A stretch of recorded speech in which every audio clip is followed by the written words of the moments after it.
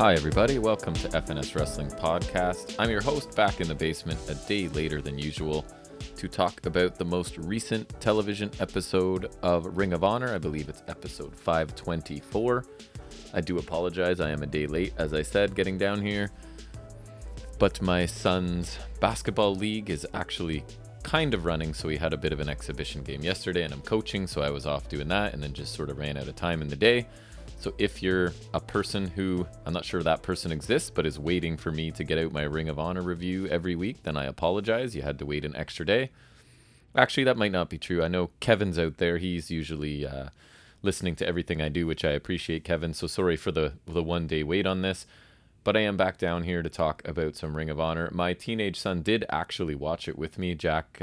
He's very much a Taylor Rust fan of former NXT briefly time, who just got released and is kind of now back out on the indies and other places. So he was very interested to see, he's going by Taylor Rust now. So he did watch it with me. And if you are interested, my son and I do a Saturday flagship show, we call it, where we talk about NXT and AEW and Impact Wrestling and some news and rumors and some trivia. And he always updates us on one of his passions in life, which is wrestling action figures, of which he's quite happy. He picked up a AEW Frankie Kazarian. He was all excited, came with the tag belt, and then as he was just trying to loosen up the one leg because it was a bit stiff, the leg snapped off. So we're going to see if we can get a refund on it. I highly doubt it, but we're going to try, because he had it for less than a day before the leg snapped off, and he was just trying to loosen it up a bit. But anyways, enough about that.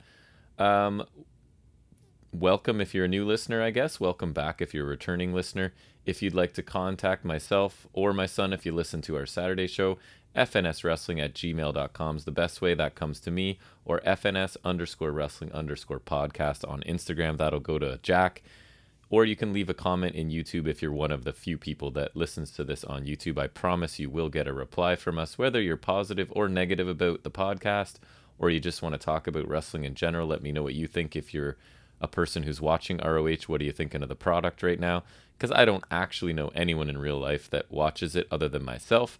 Not too many people watch wrestling in the circles that I sort of work in and socialize in.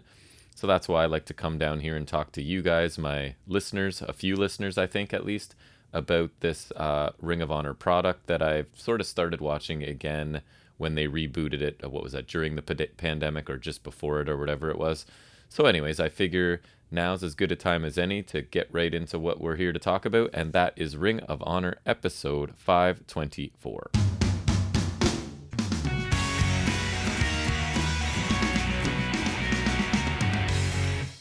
So this show actually starts off a little bit differently than the usual, because no Quinn McKay at the desk. It goes right to, we see Violence Unlimited. All four of them are standing there. Chris Dickinson is going to speak for them, basically. So he starts out by telling us that they have a surprise in store for us since they've taken everyone out that has challenged them so far. He now challenges, I guess on behalf of the group, any four wrestlers to take them on. And then Brody King sort of finishes up by saying that this is Violence Unlimited. And then Danhausen walks up and saying, yes, very violent, before walking away, leaving Violence Unlimited kind of looking confused about what just happened. So I thought this was fine as an opening segment. I think they mentioned last week, as it sort of the show closes, they normally put up a graphic for what's coming the next week. And I think they did announce that Violence Unlimited would be taking on 4 mystery opponents this week.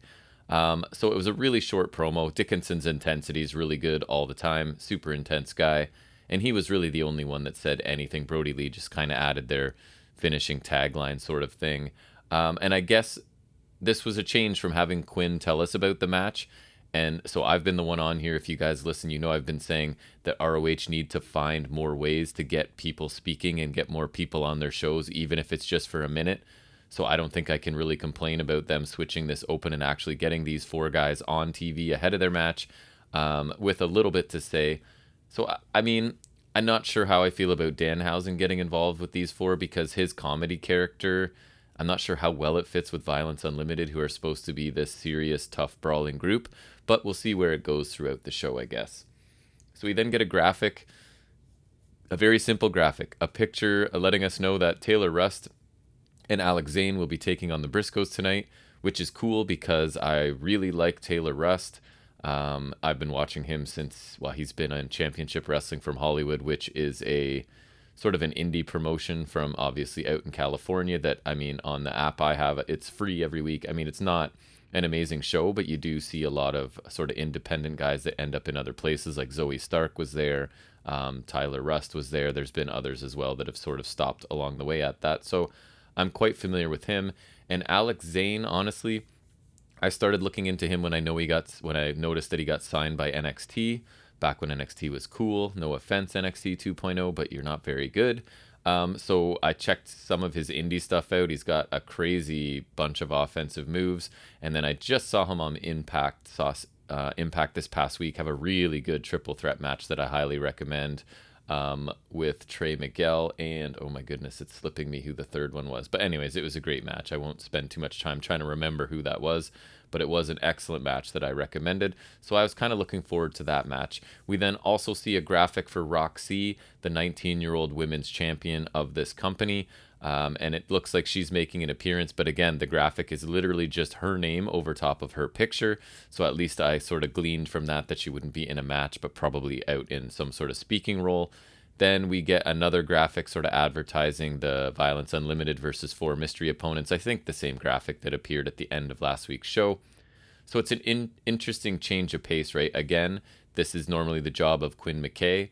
So I don't know if she's busy or they're just switching it up, but it felt a little bit fresh, right? Because it's normally the very same formula. Quinn comes on, welcomes us, tells us what the matches are, and away we go. So this did make things feel a little bit fresh. Not that I don't like Quinn, because I do. I think she does a really good job, but I don't think there's anything wrong with changing up the formula a little bit. So it felt a little bit fresh to me. So the first match we get is Taylor Rust and Alex Zane taking on the Briscoes. So again, I think Rust and Zane are really talented guys, so I was hoping they stick with ROH, because at this point, I don't know if they're signed. I normally check on the news for Ring of Honor and talk about anything on Saturdays on the main show in our news and rumors section. And I know I talked about Trish Adora being signed, but I don't think either of these guys I've heard are officially signed, so they may just be a quick stopover. So they do get a chance to speak ahead of their match in a segment, I guess, that was pre-recorded. So Zayn talks about being 3-0 in ROH, which he is, and he says he'll now be 4-0 after winning his match alongside his bro Taylor Rust. He then talks briefly about Bandito because he will face him, I think they said in early November on Ring of Honor TV. They said that later in this show. I think it was that he won the gauntlet match, I believe it was called. So he gets a shot at the main championship. So that is actually a match I'd be very interested in as well. Love Bandito. Really like what I've seen of Alex Zane in limited sort of matches so far. So I think that could be a pretty fun match. I mean, I don't think the outcome is really in doubt at all, but the match itself could be quite entertaining. So I probably look forward to checking that out. And if it's on Ring of Honor TV, I'll be down here talking about it as well. So Taylor then gets a little chance to speak. He says that before Zayn worries about Bandito, they're facing the legends that are dem boys, referring to the Briscoe brothers. He says the Briscoes are simply talent from the backwoods, and Rust and Zayn are world travelers, and they are here to claim the honor in Ring of Honor. Overall, a pretty generic promo, I thought, but I don't think Rust sounded very good, unfortunately. I do like him, but I don't know if cutting promos is his strength. And I mean, I like the little reference to Bandito just to sort of remind us that that is the case and that Zayn will, in fact, be facing Bandito in the not too distant future. And again, I would love to see that match.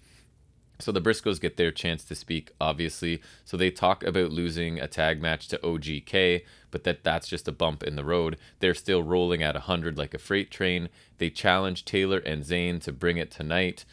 So this was standard Briscoe promo, and when I say standard, I don't mean bad. They're great. They have their own unique style, their own unique sort of speech patterns and vocabulary, lots of energy. So it's always the same with them, but I'm never disappointed, and it was really quick, so it was fine. So the match starts. We get holds and counters by Taylor and Mark Briscoe, with Taylor eventually trying to focus on Mark's arm. Some chops and kicks send Taylor into the Briscoe corner, so they're stomping him and making frequent tags, as they would. So we get a suplex by Mark Briscoe for a 1 count. Rust finally gets the opportunity to tag out after avoiding a Briscoe double team. They Irish whipped him into the ropes, I think, and Rust just kind of held on to the ropes to avoid whatever was coming, and they made a quick tag to Zayn.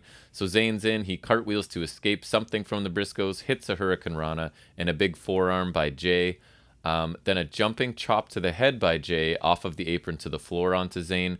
Mark suplexes Zayn on the apron as everything's still outside, and the Briscoes then take out both of their opponents on the floor with some double teams. I think it was like an Irish whip into a clothesline, stuff like that. So then chops and strikes to Zayn once we're back in the ring, and they isolate him. The Briscoes isolate Zayn in their corner. Zayn tries to fight his way out, but Mark hits a belly-to-belly before a corner clothesline and a running boot from Jay Briscoe. Zayn ends up finally flipping out of a back suplex, lands on his feet, tags in Taylor Rust. Rust lands forearms to both before a back kick and a scissor kick to each of the Briscoes. We get I think they called it a Goya lock. He's basically stretching the arms behind Mark Briscoe's back. It looks really painful. I thought it looked really cool. So that's by Taylor Rust. I keep wanting to call him Tyler Rust. I apologize. His name has changed slightly since leaving WWE. Ankle lock by Rust to Jay. Mark comes in to try and break things up, but he catches that boot as well and puts him in a ankle lock as well. So everyone ends up on the floor again, and then we get an inside-out moonsault by Alex Zane to the Briscoes that looked pretty nice.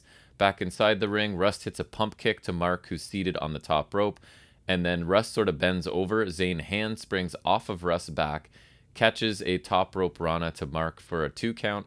The Briscoes then double team Rust. Jay hits his Jay Driller, and Mark hits the Froggy Bow, and just like that, it's over, and the Briscoes win this match. So being honest, as I always am with you guys, I was kind of disappointed in this match. The first half was really not very quick and was mostly just Rust and Zayn selling for the Briscoes before kind of a nice flurry for each leading to the finishing sequence that was pretty standard. I honestly expected more. I thought this match would be faster. I thought it would be much more competitive than it was. Because, like I said, I just saw Zayn wrestle an excellent match on Impact last week, so my expectations for this one were high. But he really wasn't working as quickly. Definitely was not hitting a lot of the cool offense that he's capable of. I would have liked, if it were me, obviously fantasy booking at this point, I would have liked to see this match really set up to showcase the two newcomers. And if you really want the Briscoes to win, that's fine. But have these two newer talent really push them to the limit, really maybe carry most of the match, and then have the Briscoes go over in the end if you want. So Rust did get a brief stretch in here where he looked pretty good. But honestly, it's probably the least impressive showing that I've seen from Zayn in a little bit that I've seen him. He just really didn't get to open up his offense as much or work nearly as quickly as he did in the triple threat that I saw him in on Impact. So he has a ton of cool looking offense, but he really only got to hit a couple of things here, like the inside out moonsault and maybe 1 or 2 other things. So this match, just the way it went and the result, makes me wonder if Zayn and Rust aren't actually under contract, probably, that they're maybe just there for a brief stint, right? Because this, to me, if you've signed these guys to a contract and you're trying to push them as new talent, they would probably have a little bit better showing in this match and even have this match built to sort of showcase them. So it feels it's more like they're kind of passing through and just in ROH for a little bit and then back onto the indies or wherever else, which is too bad because, I mean, I could be wrong completely. Obviously, I don't have any inside knowledge of anything. I'm just a guy in his basement talking about wrestling for a little bit. But it feels to me like this is not how you would book 2 guys that you're hoping to focus on in the future. So I don't think this was a bad match, and maybe my expectations were too high. I don't know. Or maybe it could also be because, like I said, Jack, my teenage son, he's 14 years old. He was watching this with me because he's really excited to see Taylor Rust, right? So I don't think the match was bad, but considering the talent involved, it wasn't great either. So PCO and Sledge are backstage for some reason. I don't remember if they've ever been involved in anything together. My memory's not the best, so forgive me, but it seemed random to me. So they're backstage. PCO is slamming a travel case on the ground repeatedly for some reason. Danhausen interrupts. He has his jar of teeth, so he's trying to recruit the other 2 to join him to face Violence Unlimited. Then he sort of turns around and notices Flamita just across the room sitting on a couch, so he goes over and invites him to be the 4th. And Flamita just laughs, but Danhausen considers that, he basically says to consider him booked. So I really hoped at this point, so this is just my notes from at the point in this show without knowing what happens later. So I was hoping that this was not the 4 because they almost made it seem like these mystery opponents, I guess I shouldn't say made it seem like, but I had built up in my mind that maybe there's at least a couple new people coming, or the whole team is a bunch of new people, or people that aren't regularly in ROH. So I was kind of at this point disappointed because it looks like if this is actually the 4, it's nobody new, nobody that's really believable beating Violence Unlimited at this point, and sort of Danhausen tends to be comedy, and comedy matches in my main event, especially if it's going to get a bunch of time, which it feels like it will on this show, is not my sort of preference. But I thought that this little interaction was fine, and we'll see where it goes. I still thought at this point in the show there's a chance that this is the red herring or this is misleading us, and we are actually getting a different group of four that's going to take on Violence Unlimited. So at this point, I thought this was just their way of getting these guys on TV, having Danhausen do a little bit of his comedy stuff and move on. So it was, in that sense, it was fine. We then have the ROH Women's Champion, Roxy, is introduced. She makes her way to the ring. I can't remember the name of the guy interviewing. Maybe it's Lenny Leonard. I'm not sure who it was. It's somebody anyways. It's not Ian Riccaboni. It's not Caprice Coleman. It's somebody else. So he asks Roxy what it means to be champion. She basically sounds really, really nervous. I'm not going to lie. But again, she's a 19-year-old. So me at 19, if you put me on TV having to like cut a promo, I would probably sound much, much worse, but she definitely sounds nervous. She says that it means everything to her. She goes on to say that her family was there to watch her fulfill her dreams, and she knew she would make history in ROH. She says she's scratched and clawed and dedicated her entire life to becoming a wrestler, which made me chuckle, right? Because you're 19. I mean, that's amazing, and I'm not trying to downplay the fact that she has dedicated her life to becoming a wrestler, but it's not like she's 35 or 40 or something and been in this industry for 20 plus years. But I know she started really young, not trying to take anything away. It was just a funny choice of words, I thought. She then says she'll defend and retain this title against anyone, anywhere, anytime. So a great idea to make this your fighting babyface champion who'll take on all comers, because I think that's a pretty perfect role for her at this point in her career and the way she's been presented. She tells us the C in Roxy used to stand for confidence, but now it stands for champion. Then somebody's in entrance music starts up and interrupts, who I didn't recognize right away, but it turns out it's the Allure, which is Mandy, Leon, and Angelina Love. So they head down to ringside.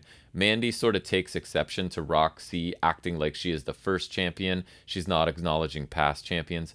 So the idea is that this championship has been gone for a long time, but it has existed at some point, I believe. Not when I was watching, maybe, when I was sort of in my hiatus from ROH.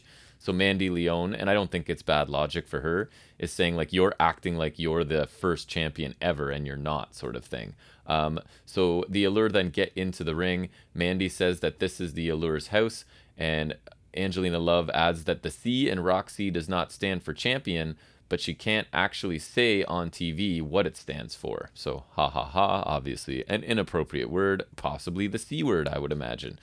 So then Miranda Alizé interrupts, her theme hits, she heads to the ring as well. Then Trish Adora, recently signed, her music hits, she makes her way to the ring. Then Willow does the same thing right after that. And then Allison Kay. And then the final music and person to come out is Maria Bennett. So she's sort of in charge of the women's division here in ROH. So she stands at the top of the ramp, has a microphone with her, and speaks to clarify this situation. She says she needs to clear the ring for the other matches tonight. So she quickly makes basically 2 three-way matches of the women who've obviously come down to the ring and feel like they have some sort of claim on a number one contendership. So she's putting those 6 into 2 three-way matches. They'll face off coming in the near future, I guess. And then the winners of those will face off the week before Final Battle, with the winner of that match obviously taking on Roxy at Final Battle. So overall, and then that sort of ends that segment, because again, she's like, I need to get you guys out of the ring for the next match. So she says all that, and then it's pretty much over. And I did like this segment. As I said, Roxy definitely sounded nervous during her promo to start, but she's 19, and that's fine. It's not a big deal to me. She did a much better job, I thought, of acting nervous as more and more women, talented women, I suppose they would say, and I don't disagree, as they started to fill the ring, right? She starts to look nervous, and I thought she did a pretty good job of that. And as a show that I always say struggles to get talent on TV in their limited 1 hour a week that they have, a segment like this gets this division some much needed exposure, right? And it's a really simple, realistic way to do it. You now have a new champion. All of these people think they have a claim to this championship and want a shot at it. Especially, they're all sort of, champing at the bit to take on a 19-year-old who they probably see as not experienced enough and that they would have a good chance of beating her. So nobody outside of Roxy, the Allure, and Maria said anything. All of the other women just had their theme and they made their way to the ring. But I still thought this was a smart idea, right? So I complain frequently, if you listen to this show, probably about stars for this company being off TV for weeks at a time, because they are like, Bandito's the champion, and we won't see him for 3 weeks or even hear anything about him really for 3 weeks at a time. So a multi-person segment like this that gets 6 or 7 people from this brand new division on TV makes a lot of sense to me, and I actually liked it, because this is, again, even though they didn't get to speak, just seeing the faces, hearing their themes, seeing them enter, just getting to know these people in this new division, I think makes a lot of sense. So I was pretty fine with this. We then get Caprice Coleman and Iya Riccaboni, so back from a commercial. They sort of recap the previous segment, and then they show us footage of Miranda Alizé, who attacks Roxy from behind as Roxy had left the ring and was heading up the ramp. And it turns out Quinn McKay comes out, I think, I don't know if she was already there or she came out, but it's definitely Quinn McKay, and she is there to help Roxy sort of afterward. So I thought this was a quick way to remind us that Alizé is a heel, and knowing that she's going to do things like this sort of adds a little bit to her character, so I was fine with that. I'm not sure why they made the choice of telling us about it afterward rather than showing us when it did happen, but maybe it was just in the interest of saving time, or there was parts that didn't look good they need to cut out or something. So I didn't really have a problem with it. It helps just solidify Alizé as that type of heel, which I think is important, so I was okay with it. We then move into the main event, which is Violence Unlimited, and to my disappointment initially, it is the 4 opponents that it looked like it was going to be. So it's Danhausen, Sledge, PCO, and Flamita. So you've got an interesting mixture here of personalities and heels and faces and comedy and serious. So interesting, at least. I was a little disappointed because, again, whenever you show me a graphic a week before of 4 guys are taking on 4 mystery opponents, I get my hopes up that it's somebody making a debut or somebody coming back, or at least 1 or 2 people that are new to the company, but it's not. So I was a little disappointed when I saw that this was, in fact, the personnel for this match, but who knows, maybe it'll work out. So I guess that's maybe why they did sort of let us know who was in this match earlier in the show, because if they didn't, it would sort of, I think people would start building up, yes, it's going to be somebody new. So right away they were kind of like, no, it's nobody new. It's just these guys sort of forming, right? So I imagine that's why they did it early on in the show, just to sort of end the suspense, because they weren't bringing in anyone surprising or new. So Homicide and Danhausen start out with some holds and counters in this one. Homicide then bites Danhausen's thumb. We get a nice cutter by Danhausen and a T-bone suplex before an STF, and Homicide has to get to the rope. So a nice little sequence there by Danhausen. I'm not the biggest Danhausen fan, as I always say on this show. I do understand there's a lot of people that just love him, and I get that. He's doing something really different and unique and kind of fun. It just doesn't connect with me all of the time, but I was impressed with some of his work in this match, and I thought that was a nice little combination there. So Flamita and Deppen then tag in, and Flamita lands a series of aggressive kicks and a shoulder tackle right away. Then a whole bunch of really quick maneuvers by these two, dodging each other, near misses, and then so they sort of pause in a standoff. Violence Unlimited are applauding Deppen from their corner. We get a knee, a kick, and a basement drop kick by Deppen, who really showcased his quickness in this match. I was really impressed with Deppen and Deppen's interactions with Flamita specifically. I thought Deppen looked really strong in this match. So Dickinson's in. He hits a back elbow before whipping his own partner, Tony Deppen, in for an attack on Flamita. Sledge finally gets in. He floors Dickinson with a back elbow and a delayed vertical suplex for a 2 count. Dickinson gets his boots up in the corner of a charging Sledge, hits a second rope shotgun dropkick before tagging in Brody King for the first time for some heavy stomps and chops to Sledge. So Sledge is isolated now in the heel corner. Deppen is back in with a running forearm and running double knees to a seated Sledge in the corner. Man, Deppen is really fast. Dickinson's back in with kicks and a DDT for a 2 count. Homicide finally tags in. He starts working Sledge's arm. We get chops and forearms by Sledge before Homicide resorts to like gouging his face basically to stop the attack.